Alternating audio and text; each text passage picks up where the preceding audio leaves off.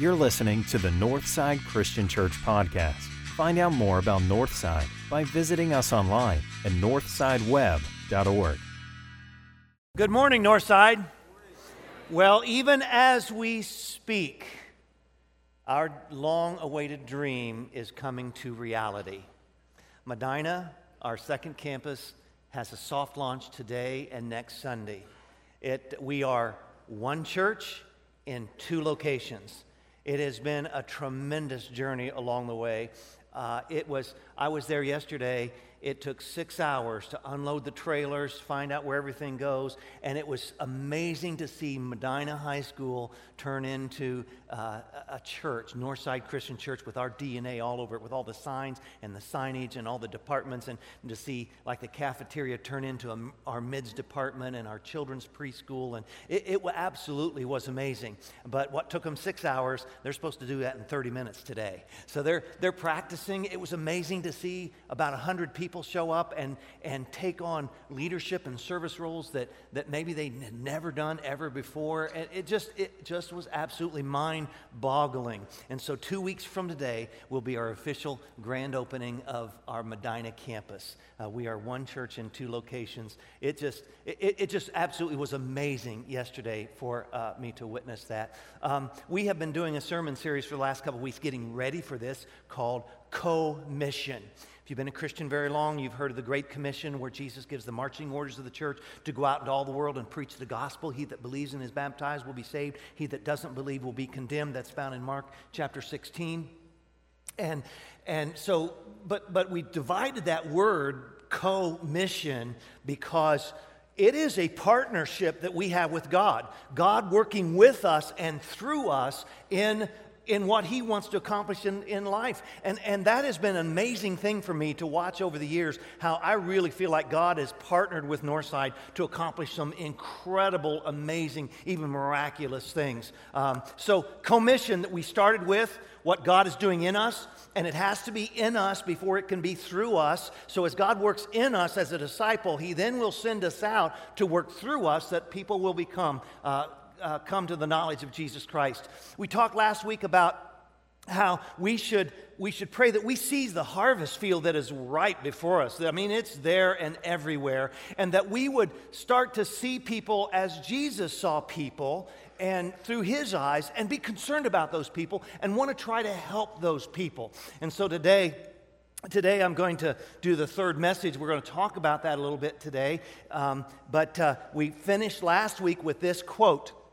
A church should be known more for its seating, shouldn't be known for its seating capacity, but it should be known for its sending capacity. So as we send people out in the gospel. Now, we have one more sermon in this. Eric's going to preach next week because I'm going to fly out at 3:30 in the morning to go on vacation. Because of our Africa mission trip, I didn't have a chance to take vacation. So my wife and I, you might want to pray for us, we're joining a friend of ours and his wife, and we're going to sail a boat through the Gulf of Mexico.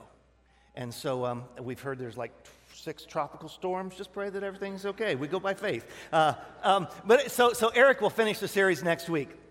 But today I want to talk about, it's not just in us and through us, it's for other people too. And sometimes I think we kind of forget that. We get comfortable in church, we get comfortable in our pews, we get comfortable where we're at, and we forget about it's not just about us, but it's about others as well. So today I want to go to the parable of the great banquet. Jesus told a lot of stories. It's stories because it's easy for us to grasp and understand. So today I want to talk about the parable of the great banquet. It is found in the Gospel of Luke. Listen to these words as Jesus tells this story, starting in verse 15. When one of those at the table heard him this, he said to Jesus, "Blessed is the one who will eat at the feast in the kingdom of God." And Jesus replied, and he tells this story. A certain man was preparing a great banquet and invited many guests. I want to stop there for just a second. Almost all the parables, the stories that Jesus tells, you have to identify the God figure in the parable. And so here, the God figure is this certain man. So this certain man is going to throw this great banquet, this big party. And of course, the book of Revelation talks about heaven and what a great banquet and wonderful place and party that it's going to be for heaven. So this represents God, and he's talking to his servants in this passage. Now, if we belong to God, then we are like the servants. So I want to try to make that application today. So verse 17, at a certain man was preparing a great banquet, and he invited many guests. At that time, the banquet, he sent his servant to tell those who had been invited, "Come, for everything is now ready." But they all alike began to make excuses. The first said, "I've just bought a field, and I must go and see it. Please excuse me." Another said, "I've just bought 5 yoke of oxen, and I'm on my way to try them out. Please excuse me." Still another said, "I just got married, so I can't come." The servant came back and reported this to his master. Then the owner of the house became angry and ordered his servant, "Go out quickly into the streets and alleys of the town and bring in the poor, the crippled, the blind, and the lame." "Sir," the servant said, "what you ordered has been done, but there's still room." Then the master told his servants, "Go out to the roads and the country lanes and compel them to come in, so that my house will be full. I tell you, not one of those who are invited will get a taste of my banquet." So I want to break this down just a little bit. First of all, there is an invitation that has been received, but it has been rejected. So he sends out this invitation to a lot of people, and they get it and they reject it because they all start making excuses. Look at verse 18. They all alike began to make excuses. One said, "Well, I just bought a field." One said, "I just bought 5 yoke of oxen. I just got married." Now, those are good and legitimate things, okay? So it's not like they're going out and doing evil things. And I wonder, for them, it's kind of like an either or. Well, no, I just did this. And I'm thinking, don't you look at land before you buy it? And shouldn't you already had that and kind of understood that? But bottom line, there's no excuse that's really good enough to miss out on this banquet. And it must have been that somehow they didn't really value or appreciate the value of this invitation that they were receiving. Maybe they really didn't quite understand, and they could have done some of this later. So it wouldn't even necessarily be a question of well, I got to do this or that. It might be a choice between better and best, or right and wrong. And so I want to talk about that a little bit, because I think we're in that kind of an age right now. And let me explain it this way. I did a funeral probably, 4 or 6 weeks ago or so. I didn't look up the date. For many of you know him, Dan Vidican. He was 48 years old, and he passed away with a brain tumor. But about that funeral, Dan is from Romania and has a lot of connections still with Romania. And so we had the Romanian pastor from over in Akron come and shared part of the message. And afterwards, in our banquet room, our funeral dinner, I got the chance to talk to some of the people from Romania. And one man particularly that I was talking to, he said, all the churches, just like these guys are from Romania, and he said all the churches in Romania are dead. They're just empty. There's these massive, massive cathedrals, but you go into them and they're dead. There's just nobody there. Because what has happened is, as the older people have gotten older, they haven't made the shift to be able to witness and win the younger generation. So as the younger generation's coming up, it's like they have no use for God. They have no use for the churches, so they don't go to church anymore. And the churches are absolutely empty. And that is a testimony of Christianity kind of going away in Europe. In fact, I read just in Germany alone, in the last 10 years, 500 Catholic churches have closed, and 343 Protestant churches have closed. They've demolished some, they've sold some for progress and remodeling and things, but it's a dead and dying religion there. Now, we think, well, that's over there, but it's coming here, and we have to be aware of that. Let me share some statistics. I think part of the reason that they don't understand that we've got to win this younger generation, because as they get older, sooner or later, the older people are going to die. I think you all know that, even if you're older, right? I know that. It's like we're going to die. So if we don't win the younger generation, sooner or later the church is going to die as well. But what happens is we hold on to the things we have grown up with because they're so set in our life with traditions. But I remember the little quote that says, methods are many, principles are few. Methods always change, but principles never do. So somewhere along the line, they hadn't changed some of the methods to be able to reach some of these people. Now let's bring it to the United States of America, because that's where we live, right? Did you know that right now, United States of America is the largest mission field in the world? That's like unreal. How could that happen? Do you realize now we are living in a post-modern a post-Christian era, that it's no longer a Christian nation. If you've ever watched any of the news in the last year and the political debates and things, I think you can probably see that very, very well. Let me share some things about the millennials. Millennials was the largest generation up until just recently, and the Generation Z has come up, and now they are the largest generation. Let me talk about the millennials for just a second. Only 28% of millennials attend church weekly, okay? So most of them, they don't go to church at all. God has been reprioritized in their life, and now it's a matter of convenience, not necessary. So you've got something else to do, then that's okay, that's fine. Because of that, across America, Sunday school classes have been phased out because they don't have a regular systematic teaching, so they're not grown up learning the Word of God at all. Both parents worked to make ends meet, and so because we live in a digital age, the media has been raising our children in this country. The dollar became more important than their children's upbringing, and now that they've raised the greatest generation who suffered through poverty and work, the older generation, they don't want their kids to have to suffer, and so they double income, and then they leave the kids to be raised by social media or YouTubes or whatever. Now let's move into Generation Z. That is people born from basically 95 to 2010. So you're looking at somebody that's 22 years old and kind of younger, maybe 24 and younger. 25.9% of the U.S. population is now Generation Z. They've overtaken millennials. They're 24 point something. But by 2020, Generation Z, the younger people, they will account for 40% of all consumers. They are experiencing radical changes in technology and understanding. Now get this, their understanding is thinking different than what we thought. Their understanding of family, sexuality, and gender. They have grown up with 2015 Supreme Court legalizing gay marriages. The former Olympian turned reality TV star Bruce Jenner, who publicly transformed to Caitlyn Jenner. Marriage has been redefined by decades of social practices. And so because of that, there has been a shift in their thinking.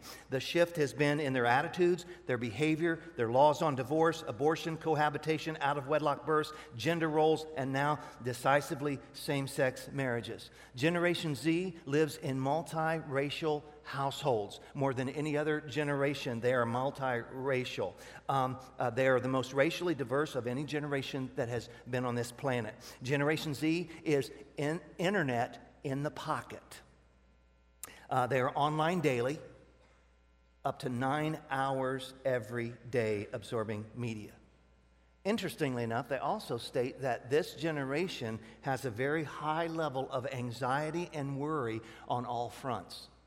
And so a fellow by the name of Barna that does a lot of research for churches says it may come as no surprise that the influence of Christianity in the United States is waning. Rates of church attendance, religious affiliation, belief in God, prayer, and Bible reading have been dropping for decades, now becoming post-Christian, and Generation Z is now truly the first post-Christian generation, more than any other generation in the world. And in Generation Z, atheism has doubled. It is no longer a dirty word, atheism. So the result is this: an entire generation who do not know the word, so how can they embrace it as something that has value? So if they are invited to the wedding feast, the great banquet, they're not going to value that. And so they have excuses. Some of their excuses are like, well, why is there suffering? How could a good God allow suffering and pain in the world? That has been a lifelong question for a lot of people. Bottom line, because there's evil and sin in the world. They have excuses like, well, so many Christians are hypocrites. Or I had a bad experience with the church or with a Christian. Or I had an uncle who professed to be a Christian, but he acted inappropriately toward me. And so they have lots of excuses. I used to go to church. It's just not really that important to me anymore. And so now the United States is the largest mission field in the world, the wealthiest, and also the most godly. And so for years, we have tried in the gospel, in our church, to take the gospel to foreign lands. But now it's like, we need to evangelize in our own backyard. And that's part of the reason why we're going to Medina, which has, I think, more than 50% of Medina is not Christian and unchurched in any way.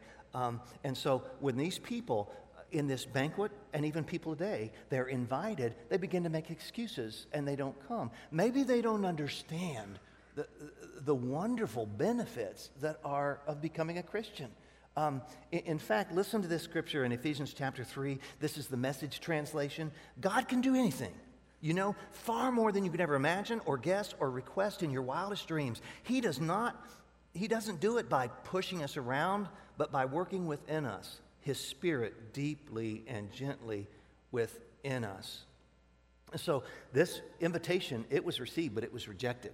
So here's what happens. The master's response, and then there is a redirection of where I'm going to send these invitations. First of all, the master was very angry. And again, the master represents God. He becomes angry. Look at verse 21, first part of that. The servant came back and reported this to his master. The owner of the house became angry. Now, there are consequences when God gets angry. God is a God of love, but He's also a God of justice and mercy and wrath. And so He becomes angry. Look at the consequences. There's always consequences to our choices. Look at verse 24. I tell you, not one of those who were invited will get a taste of my banquet. So listen, guys, God is not fooling around. He invites people to come to His banquet, but if they're going to make excuses, even if they're legitimate kind of excuses, He says, okay, they're not going to come to the wedding feast or the banquet. And so He reissues this invitation. Look at the last part of verse 21. He ordered his servant, go out quickly into the streets and the alleys of the town and bring in the poor, the crippled, the blind, and the lame. In other words, go to people that aren't like you. Go to people that have hurts and have needs and have compassion on them. Do you remember that's what we talked about last week? Remember the scripture, Matthew chapter 9? When Jesus saw the crowds, He had compassion on them because they were harassed and helpless like sheep without a shepherd. And we talked about last week, God, help me to see people like you see people, and then help me to have compassion and concern, and help me to do something about it if I can. People are confused. There's a lot of hurts out there in the world. I can't tell you how many hurts there are. Let me give you one good example, only because he doesn't live around here. I was talking to a friend who lives in another state on the phone this week. He lost his 33-year-old son to a heroin overdose. His son left 4 children. But shortly after his son died, his nephew ended up in the hospital with a heroin overdose. So my friend went to the hospital to talk to his nephew, and he said to his nephew, don't do this to your mother. And within a month, his nephew was dead of a heroin overdose.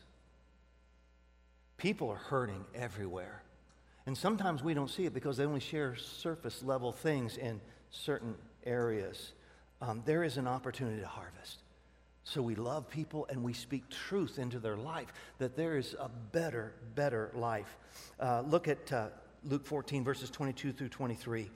Sir, the servant said, what you've ordered has been done. There is still room. And then the master told his servants, go out to the roads and the country lanes and compel them to come in. He says, you go out. Where do you go out? To the roads, the country lanes, everywhere. You know what he's saying there? You go out to where people are. Do you know why that's important? Because people aren't all here. In fact, the people probably need it the most aren't here. And so you go out. You can't expect them to come and listen and hear there, because there are going to be some people that will never, ever darken the doors of the church. And so he says, you go out to where people are. So I ask you the question, where are people today? Any idea? Well, they're everywhere, but listen to these statistics. Let's talk Facebook for just a second. Facebook, do you realize, is now the largest, it's bigger than the largest country on earth? If Facebook were a country, it had a greater population than any country on the face of this earth. 2.4 billion people monthly are active users of Facebook in this year, 2019. They get online nearly every day. They scroll their news feed. They communicate with friends. They look at photos. Where are people? They're on Facebook. YouTube is the second most visited website. It's actually even a search engine from what I read this last week. Here's a sample question. This is interesting. Every month, 500,000 hits on YouTube asking this question: how do I study the Bible? Now, guess how many local churches show up to answer that question? 0. 500,000 are searching for an answer, and the churches aren't there. That's one of the reasons why Northside would try to have a presence on Facebook or Instagram or, in that way. That's one of the reasons why we've been videotaping our services, because when we get to the point where we can edit it and look well, we want to post that online. That kind of scares me, because I was told a long time ago I have the perfect face for radio. And, but the pulpit on Sunday mornings is not the only place to preach the gospel. So you go in the country, the lanes, the roads, you go wherever people are so that you can share that message with them.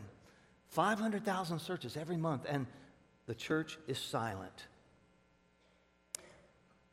Do you know who's answering that question, by the way? That millennials are asking how to study the Bible? It's other millennials. So if you're a millennial, then God can use you to reach people that some of the rest of us can't reach.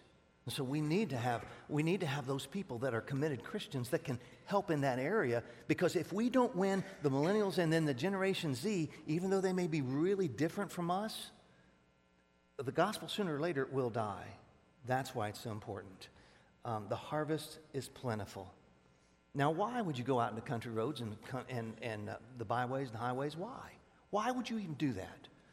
Look at the end of that verse 23. So that my house will be full. You know, God wants his house full. Why would God want his house full? Let me answer that with a couple of scriptures. John 3:16.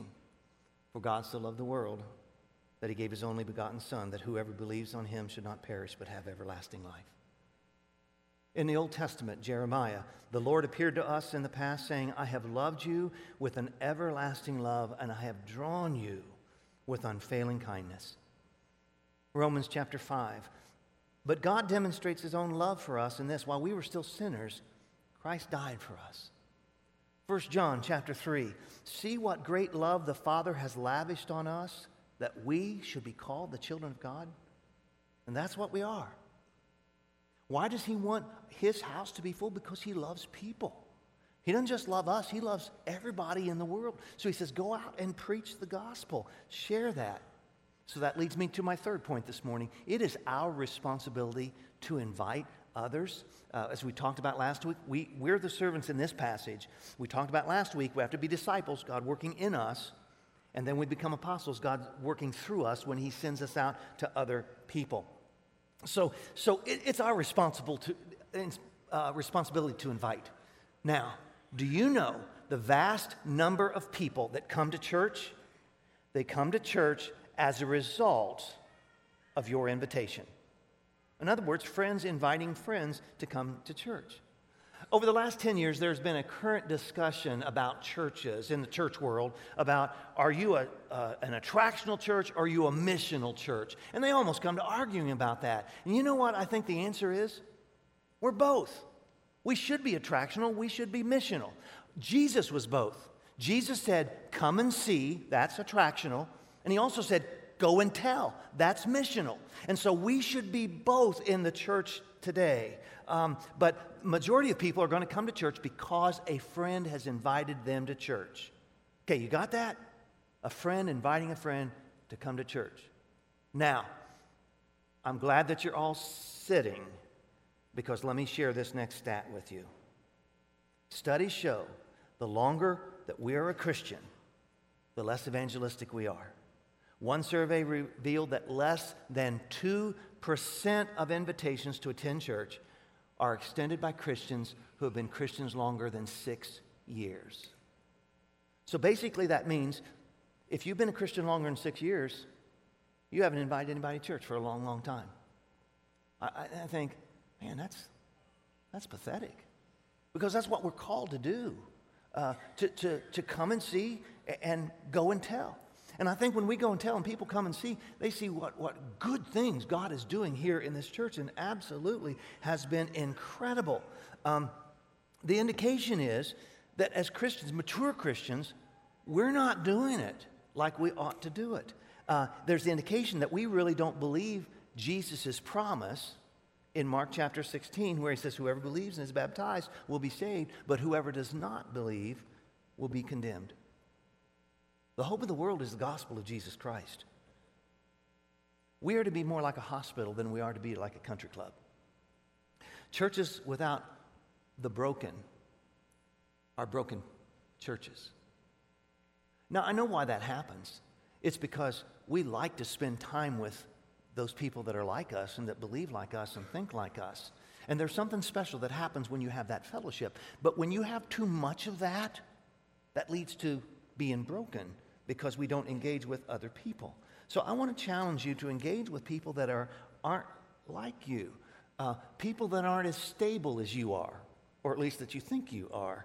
I've always been fascinated by the fact that so many Christians, they don't seem to like non-Christians, and they call them certain things like the lost or the unchurched or whatever term they want to use, but they want to stay away from messy people. They want to stay away from broken people. And I think, have they forgotten that we're all broken people and we all can be pretty messy people? Jesus said in John, I tell you, open your eyes and look, the fields, they are ripe for harvest. So let me encourage you, make some friends with some non-Christians, because you have a love and you have a hope that they don't have, and you can share that with them. Reach out to them wherever they are. That might be social media, it might be YouTube, it might be coffee shops, it might be a new church in Medina, in the high school. Go to where people are. Why would we start a new campus when it causes our staff to double up in a lot of work and a lot of areas? Why would we do that? Do you know why? To be obedient to the gospel of Jesus Christ. He said to go out and tell others. Why would we do that? To carry out our purpose, to love God, serve others, and win one. Why would we do that? To take the church to the people rather than expecting the people to come to the church. And did you know that of those churches that have started a second campus, 85% of them have grown because of that, to reach people that are far from God. And so last week we had a commissioning. We're sending about 150 people up there, probably up there right now as we speak. And so that leaves 150 holes here. By the way, the people that go up to Medina, we don't want them to just go up there and sit. If they're going to go to Medina, they go up to serve. They go up to work, do something somewhere. And so some of our people that were givers, servers, doers, that's left holes here because they're serving up there for that purpose. It's left 150 empty seats. And so that means, let me challenge you, let's fill up those 150 seats here. And we hope in 2 weeks when that church starts, that we start that church up there with 300 or 400 people, because people are hungry for the gospel of Christ. The fields are ripe unto harvest. But make a resolution to invite somebody. Because chances are, if you've been a Christian more than 6 years, you really haven't been doing that so much. Let me challenge you to do that. If you can't do it every week, try to do it at least once a month that you invite somebody to come. You know why we don't, by the way? Remember what we talked about last week, the bystander effect? It's like somebody else's job. Somebody else is smarter, somebody else is better, somebody else can do it, and look at all these people, somebody else can do it. Remember when we shared that illustration, the bystander effect, and people just kind of sit back and they don't do anything? They expect somebody else to do it? Did you see what happened in New York this last week? On Monday, right after school, a fight erupted. A 16-year-old boy was stabbed in the chest and died. And as the police began to investigate it, there were 50 to 70 kids that surrounded it and watched and videotaped it and posted on social media. But not one of them bothered to help. The bystander effect. Don't let that happen to us. The parable of the banquet feast, where the first invitations were flippantly dismissed. He says, go out into the roads and the country lanes. Go out everywhere. Now, to be honest with you, many of your invitations will probably fall on deaf ears, and those will be rejected. Even the best salesmen know that they get a lot more rejections than they get people that will agree. The Apostle Paul is probably the greatest evangelist the world has ever known. And in the book of Acts, if you trace his steps, some scoffed, Others said, well, let me think about it. But then some believed. And that's our goal, that some believed. So your next step, go out and make friends with people that aren't Christians and share the love of Jesus Christ with them, invite them to church. Go and tell, and then let them come and see, because something special is happening here. Let me finish with this story. There was a couple that owned a little Jack Russell Terrier. And they went hiking up in the woods, up in the mountains, and a squirrel ran across the trail, and Jack Russell Terrier just kind of went ballistic and got loose from its chain or from its leash and took off. And they were devastated because they loved that little dog. And so they started asking other people on the trail, have you seen the little dog? And nobody's seen the dog. And so what they did is they went back and they checked with the ranger station, and nobody had seen that little dog. And so they called back to their home, to their Bible study, and called and asked their Bible study, would you pray that we would find, the little dog's name was Charlie, would you help us find Charlie? They called the local radio station and put out a message that Charlie was missing and help us find him. And it was important because there were coyotes in those hills. But through the course of the day, here's what happened. The community mobilized. A biker rode through the hills calling Charlie's name. Rangers drove through the mountain roads looking for the dog. Members of their Bible study dropped what they were doing and drove out to help search for the dog. And at the end of the day, as the sun was setting, they thought all was lost. Somebody found Charlie. He was underneath the car exactly where they had parked that morning. And they found Charlie. But here, this is the important part. That couple, here's what they said. They described this as the most profound experience of community they had ever experienced ever in their life. Now, what if the church were united around trying to find and reach the lost? And people thought, it is the most profound sense of community that we have ever experienced ever in our life. God has given us the Great Commission, a co-mission, because together with God, we can. Let's pray. God Almighty, thank you for teaching us in such simple ways through stories, because we can all grasp those stories. We understand what he's saying, and we know how to apply it. So God, help us to do that. Because if we don't start winning the younger generation, that younger generation is going to be lost forever. And what's even more critical, that generation won't pass anything on. If they don't have it, they can't pass it on. And sooner or later, the church will die. And Father, we know that you'll probably come back before that time comes. But Father, we have a mission. We're not all by ourselves. It is a co-mission. We are partnering with you, and we're partnering with each other to accomplish this mission that you've given us. Help us to do that.